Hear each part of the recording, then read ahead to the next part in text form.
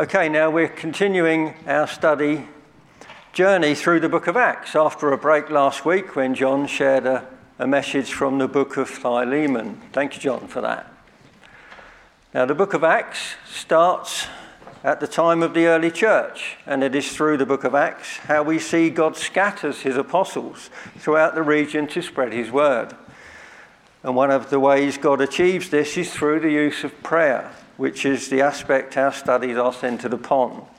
Prayer is so important in our Christian lives. Now, last time, a couple of weeks ago, we saw in chapter 9 how God uses prayer effectively in the conversion of Saul. And today, in chapter 10, we learn about the man Cornelius in Caesarea and how God uses prayer further. And it's entitled, Cornelius Calls for Peter. And it says this: At Caesarea, there was a man named Cornelius, a centurion in what was known as the Italian Regiment. He and all his family were devout and God-fearing, and he gave generously to those in need and prayed to God regularly. One day at about 3 p.m, he had a vision. He distinctly saw an angel of God who came to him and said, "Cornelius." Cornelius stared at him in fear. "What is it, Lord?" he asked. The angel answered, "Your prayers and gifts to the poor have come up as a memorial offering before God. Now send men to Joppa to bring back a man named Simon who is called Peter. He is staying with Simon the tanner, whose house is by the sea." When the angel who spoke to him had gone, Cornelius called 2 of his servants and a devout soldier who was one of his attendants. He told them everything that had happened and sent them to Joppa.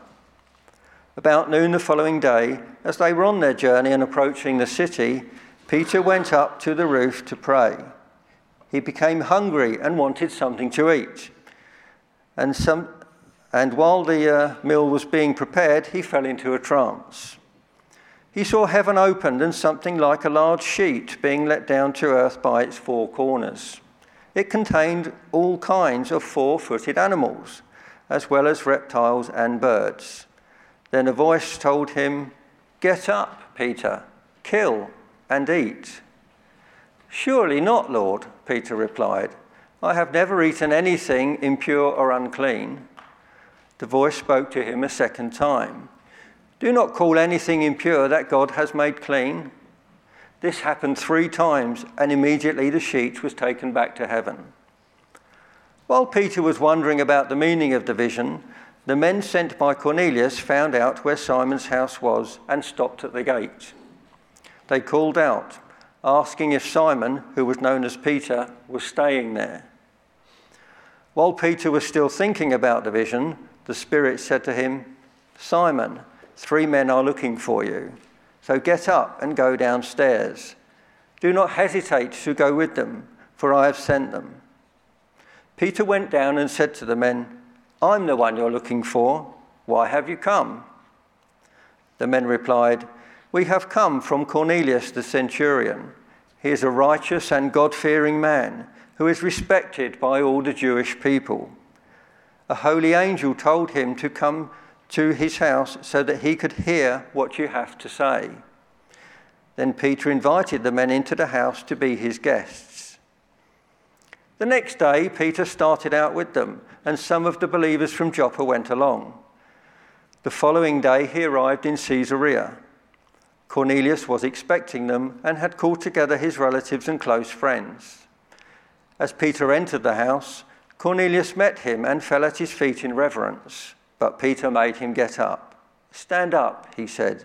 "I am only a man myself." While talking with him, Peter went inside and found a large gathering of people. He said to them, "You are well aware that it is against our law for a Jew to associate with or visit a Gentile. But God has shown me that I should not call anyone impure or unclean. So when I was sent for, I came without raising any objection. May I ask what you sent for me? Why you sent for me?" Cornelius answered, 3 days ago I was in my house praying at this hour, at 3 p.m. Suddenly, a man in shining clothes stood before me and said, 'Cornelius, God has heard your prayer and remembered your gifts to the poor. Send to Joppa for Simon, who is called Peter. He is a guest in the home of Simon the tanner, who lives by the sea.' So I sent for you immediately, and it was good of you to come. Now we are all here in the presence of God to listen to everything the Lord has commanded you to tell us." Then Peter began to speak.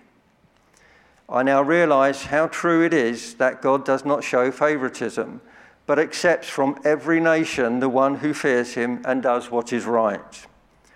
You know the message God sent to the people of Israel, announcing the good news of peace through Jesus Christ, who is Lord of all.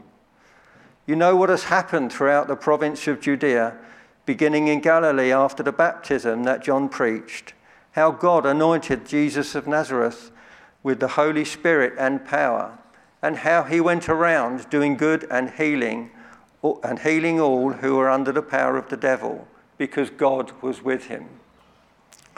We are witnesses of everything he did in the country of the Jews and in Jerusalem. They killed him by hanging him on a cross, but God raised him from the dead on the third day and caused him to be seen. He was not seen by all the people, but by witnesses whom God had already chosen, by us who ate and drank with him after he rose from the dead. He commanded us to preach to the people and to testify that he is the one whom God anointed as judge of the living and the dead. All the prophets testify about him that everyone who believes in him receives forgiveness of sins through his name." While Peter was still speaking these words, the Holy Spirit came on all who heard the message. The circumcised believers who had come with Peter were astonished that the gift of the Holy Spirit had been poured out even on Gentiles, for they heard them speaking in tongues and praising God. Then Peter said, "Surely no one can stand in the way of their being baptized with water. They have received the Holy Spirit just as we have." So he ordered that they be baptized in the name of Jesus Christ. And then they asked Peter to stay with them for a few days. Thanks, Kevin. Hands up all those people who have fallen into a trance while they were waiting for the meal to be served. I know what that's like. If I look like I'm grimacing at you today, it's not because I'm being extra serious. I've just got a headache. But there we go. Been looking at all, we set ourselves to look at all the occasions where somebody prayed in Acts and see what happened. And that brings us to Acts 10 and this important and famous story about Peter and Cornelius. And the question it raises is this: are there any no-go places in your Christian witness? Places where you are not prepared really to take Jesus, and you say theoretically, no, of course not, but practically? Or actually, perhaps more importantly at this point in time, are there any no-go areas in church life, people you don't associate with, and you'd say, no, of course not, but practically? And chances are you don't actually know the answer. That's the nature of blind spots, that you don't see them till somebody raises them with you. And today we find Peter, and with him the fledgling church in Acts getting a kick in the blind spot from the Lord. So Jesus had told his disciples that they would be witnesses in Judea and Samaria and to the ends of the earth, Acts 1:8. And in God's providence, the gospel has escaped Jerusalem. It's made its way to Samaria through the persecution that dispersed the Christians, the preaching of Philip, which we saw. But there's still a mass of people being missed. And does this just mean Jews in Judea and Samaria and to the ends of the earth? So in last time, before John preached, and this time we see two significant conversions, which break down the barriers of expectations in the mind of the early church. Last time it was Saul was converted. The light came on. He saw the risen Jesus on the Damascus road and recognized that he was the Messiah. And for the church, the light came on as they saw their most hardened opponent turn to 180 degrees and realize God can reach anybody. And this week, Cornelius becomes a Christian. He recognizes and believes that Jesus is the crucified Messiah. And the fledgling church sees for the first time that the gospel is directly for Gentiles too. So let's have a little look at Cornelius. There are lots of reasons that the Jewish Christians might expect the worst of Cornelius. He's a soldier, he's a captain, he's a foreigner, he's a Roman living in a largely Roman town. They might think he's a pagan. Romans were a really religious lot. There are lots of traditional gods invoked at all levels of society. They had lots of superstitions, lots of mystery religions, not to mention emperor worship. But this is not Cornelius. In fact, he's quite an impressive character. He's a monotheist. He's come to believe in the one God, and he's a God-fearer, we're told. And that was in some ways a technical term. It could be a technical term for someone who's accepted the ethical standards of the Jews, and he goes to synagogue worship, but he's not been circumcised. So he's not a Jew. He can't call himself a Jew. He's not been circumcised. But he's devout. That's demonstrated by his prayer life and by his giving. So he's a believer, really, in the Old Testament sense, I think, apart from the fact he's not been circumcised as a Jew.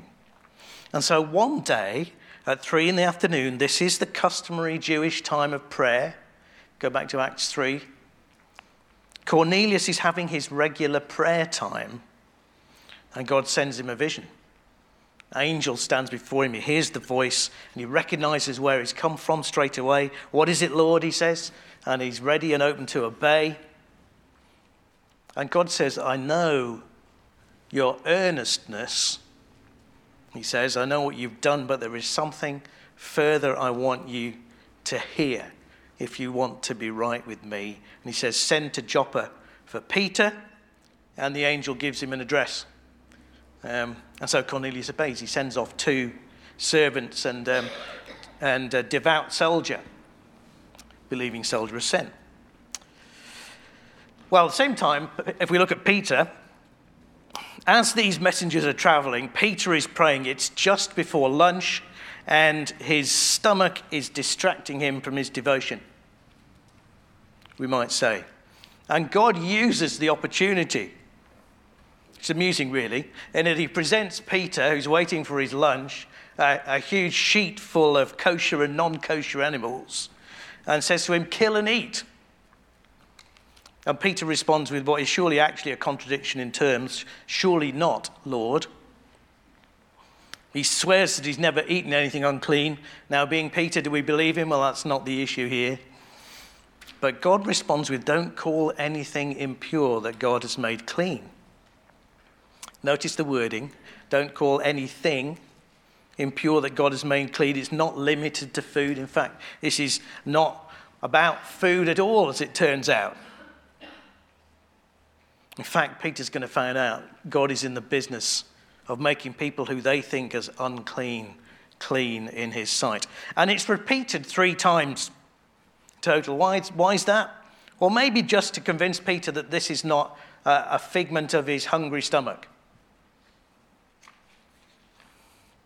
It's worth noting, isn't it, that the Lord is quite able to make himself clear. Sometimes you feel like you've had an impression of something that the Lord's laid on your heart. Well, just go back to him and ask him again. The Lord is quite able to make himself clear. And Peter's reflecting on this vision, wondering what it means, when the Spirit tells him that 3 men are looking for him and that he shouldn't hesitate to go with them. "I've sent them," God says. He says, "Don't think twice, just go." And at that moment they arrive. Peter goes down to meet them and he invites them in to stay as guests. And at that point, you see, he's already started to get the message. Don't call anything impure that God has made clean. And the next day, we hear that they set out, taking some of the believers along with him. So he takes along some friends. Worth noting in passing as well that witness is not necessarily a solo activity. And Peter goes to Cornelius' house, and he knows that this is unprecedented. It says in verse 28, but God has shown me.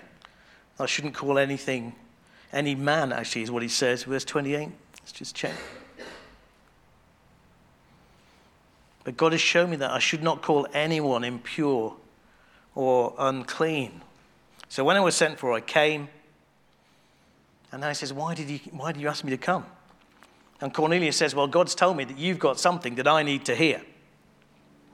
And Peter says, verse 34, now I realize how true it is that God does not show favoritism, but accepts, hear it, men from every nation, men and women from every nation, who fear him and do what is right. Gospel has suddenly jumped, hasn't it, out of the Jewish track. And it's going out to everybody, men and women from every nation. And so Peter tells him the gospel. This is what he needs to hear. He may be a believer in the Old Testament sense, but he needs to hear the gospel. That's the next slide. And Peter brings the same gospel he's preaching all along. He speaks as an apostle, and he repeats this, that he's an eyewitness of these things. He says, from the time of John the Baptist, Jesus was anointed by God with the Holy Spirit. This is Jesus of Nazareth, a historical, verifiable, eyewitnessed figure. Was anointed by God with the Holy Spirit and power. He went about doing good and healing, delivering those oppressed by the devil. And we're witnesses, Peter says. And then Jesus was crucified, hung on a cross. It's the way that he puts it. But God raised him on the third day. God caused him to be seen. Again, Peter says, we're witnesses. We saw this. And then Jesus commanded his followers to preach the message. And God ordained Jesus, he says, to be judge of the entire world. And he's the one, Peter says, was foretold by the prophets all through the Old Testament. Jesus says that it speaks of him, and Peter repeats this to Cornelius, and he's the one who brings forgiveness. This is the gospel. It's simple, isn't it? Jesus is God the Son, come in human form. Jesus is crucified. Jesus hung on a tree in payment for your debts before God. How do we know that's true? Jesus was raised again. God caused it, and Jesus was seen by a whole variety of eyewitnesses, raised again from the dead. This is the gospel. And Jesus will come again to judge the living and the dead. Is that the gospel? You believe it? You believe it? You trust it? Hung your life upon it?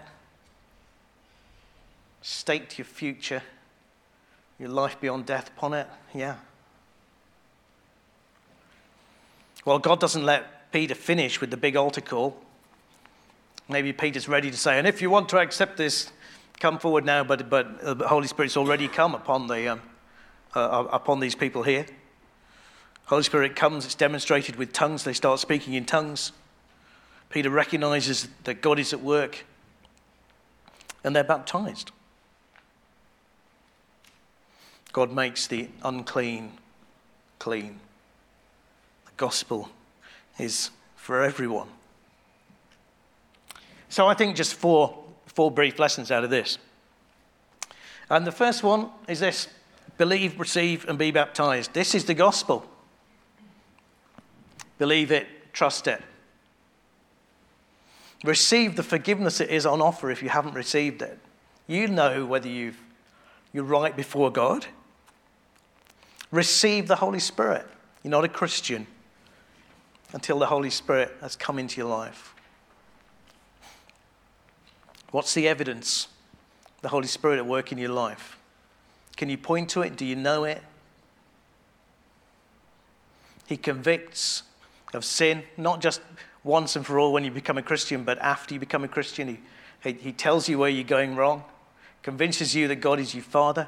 We see him here leading Peter, gives you nudges and prompts you. He opens your eyes to the reality of Scripture.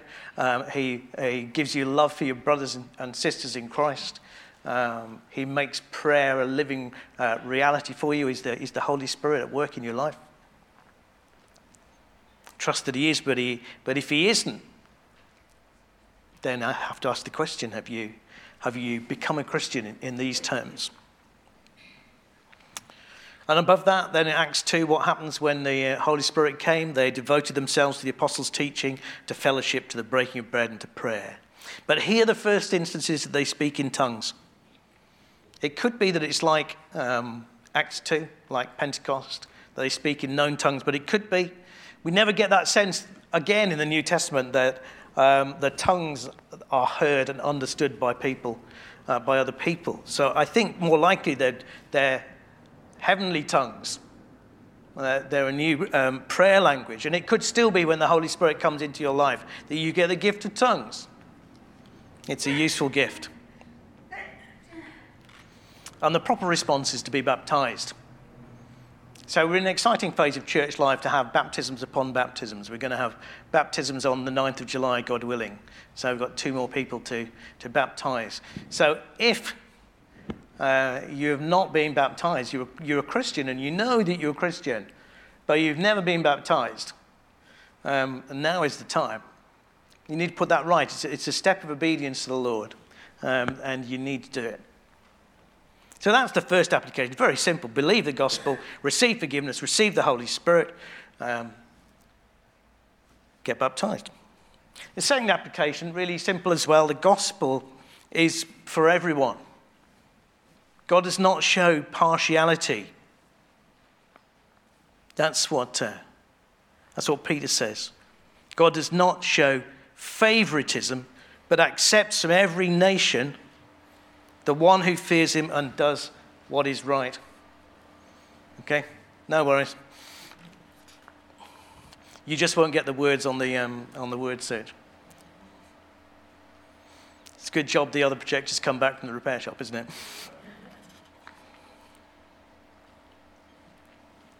I think it's probably just overheated today. It's really hot, isn't it? I think that is the case. Yeah, don't worry about it.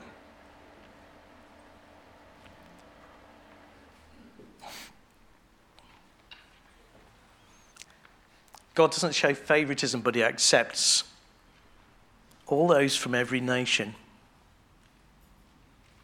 The one who fears him and he does what is right. This is our heritage, isn't it? As a group of non-Jews. This is our glory. This is what we believe, isn't it? That we don't have to become Jews to become Christians, which is great news. You do not have to be circumcised. You don't have to become a Jew first to become a Christian. You can come straight to God in Christ and through Christ. What great truth. But the gospel then is for everyone. Do we feel there are people who don't need the gospel? Because they're too godless? We think they won't be interested. Because they're too hard, we think. Or they're too sorted, they don't have a need. Or because they are too alien. So, for instance, do our Muslim friends need the gospel? Yes, they do. Are they too difficult to reach? Well, then think about Saul. He was 180 degrees opposed to the gospel. No, they're not. Do they need the gospel? Yes. Can the gospel reach them? Yes. You need to have a conversation with Rio, who's one of our mission partners in Indonesia. Do Muslims need Christ and turn to Christ? Yes, they do. Do our Jewish friends need the gospel? Yes, they do. Think of Cornelius. He was a God-fearer. He could have become circumcised and become a Jew, but that wasn't what he needed. He needed the gospel.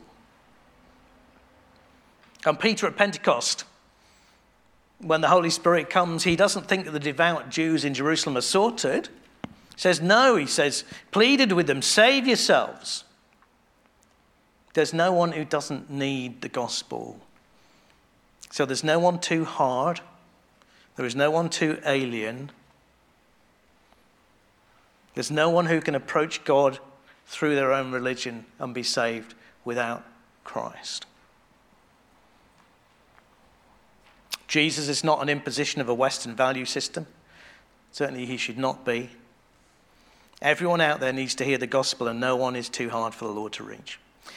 What's the upshot of that?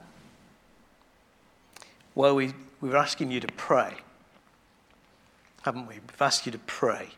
Pray for opportunities to talk about your faith. Pray for eyes to see them, courage to take them, wisdom to know what to say. In other words, throw that all back on the Lord.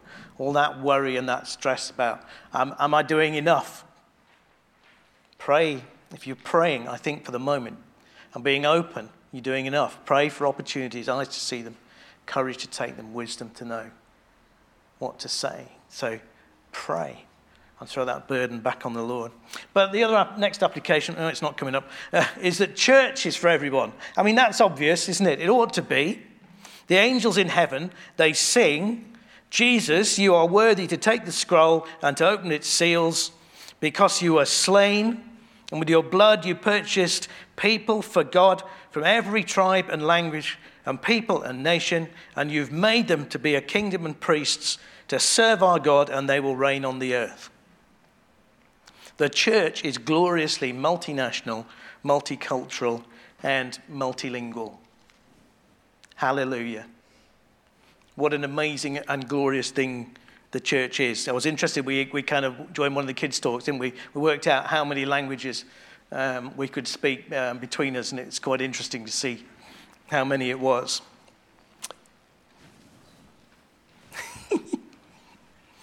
And Andy Bannister, who some of you will have heard speak at Ashford Con, he notes that most other religions are confined to their heartlands. In other words, there is a part of the world where they are strong. Christianity is truly international, he suggests, in a way that most other religions are not.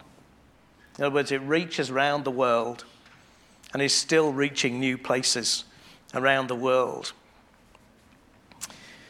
The upshot is that this morning we're all brothers and sisters in Christ.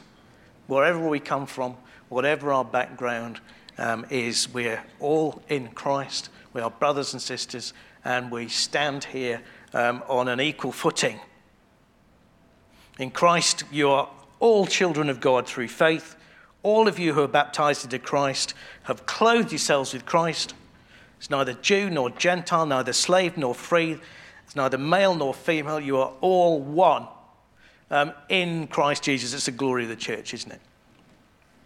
And actually that Revelation thing says that we're all priests, a kingdom of priests. In other words, we all have a job we all minister God to one another.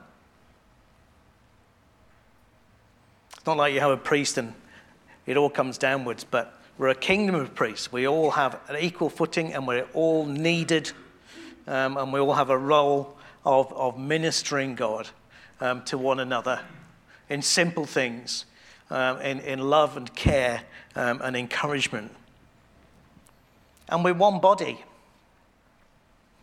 We're one body. Just as a body, though one has many parts, Paul says, and all its many parts form one body, so it is with Christ. We're all baptized into one spirit to form one body, whether Jews, Gentiles, slave or free. So the body is not made up of one part or many. We all need each other and the different gifts that we bring. And it strikes me that if you've only ever lived in one country and one culture, then you are inevitably short-sighted.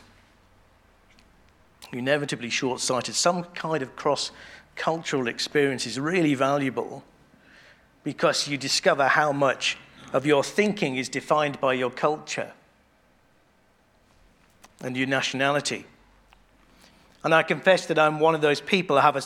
I've benefited from having one brother-in-law who's Ugandan, and another one is Egyptian. And you just see, you start to get a little insight how different cultures see the world, and to some extent see Christ. So we need each other. We need this mix. We need to hear. So we're saying to the kids, we need to hear and we need to listen to one another. So the time over coffee is not just a chance to catch up with your friends. It's a key opportunity to listen to your brothers and sisters in Christ, especially those who are most different from you.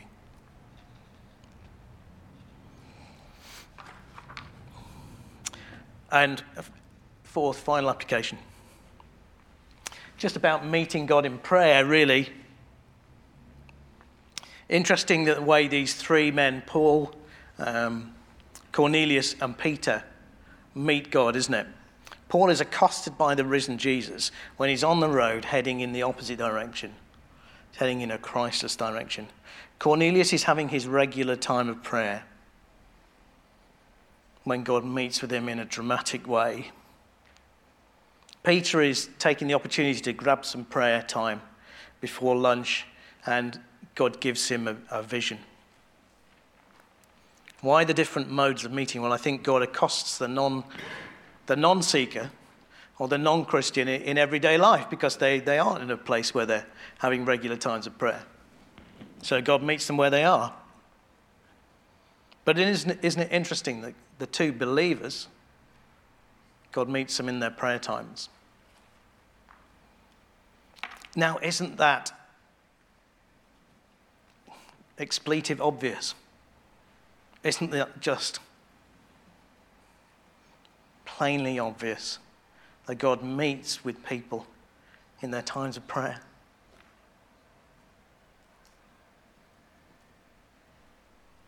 The Lord meets us in our times of prayer, does he not? Believers. That does, isn't it? Meets Cornelius in his regular quiet time, his 3 o'clock quiet time. Meets Peter in his pre-lunch catching some time with the Lord. As Bill would tell you, read the Bible with prayer and pray with the Bible, and you will meet with the Lord. You will absolutely hear the Lord speak. I guarantee it to you. Never had anybody yet come back to me and say, I've tried this and it didn't happen. Okay? Read the Bible in prayer. Pray with your Bible open. And the Lord will speak to you. So we need to be just careful, I guess, in those times that we're using. We can read the Bible in a very kind of perfunctory way, in a kind of chore, routine kind of way, and then pray down maybe one or two things that we need. But read with an ear to listening and pray. And maybe just spend some time reflecting on what is the Lord wanting to say to me in this. I guarantee the Lord will speak to you and come and tell me if he doesn't. So just to sum up, to conclude this next, thanks. Believe in the cross of Christ if you haven't done already. Be forgiven. What a great thing. Receive the Holy Spirit. If you haven't, or if you're in any doubt, come and pray with somebody. Be baptized. If it's a missing step of obedience in your life, be baptized. Then accept your new identity as a slave of Jesus. We talked about that previously. Meet the Lord in prayer. And then be ready to cross cultures in church and out. Let me pray.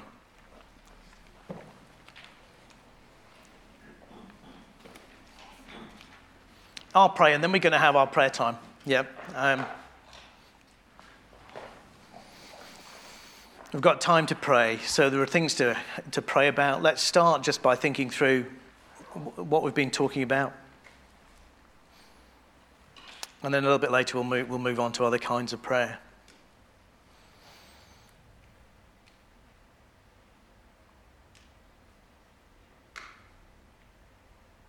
Father God, we ask for your Holy Spirit to work amongst us, to make real these words. We know that the Bible is the sword of the Spirit. And you use your word by your Spirit to pierce us and penetrate, get to the things in us that need to be changed. Please do that today. in these next few moments, as we respond to what we've heard, we ask you to speak to our hearts, and as we listen to you for a moment, just lay on our hearts what is right for us individually and as a church. In Jesus' name, amen.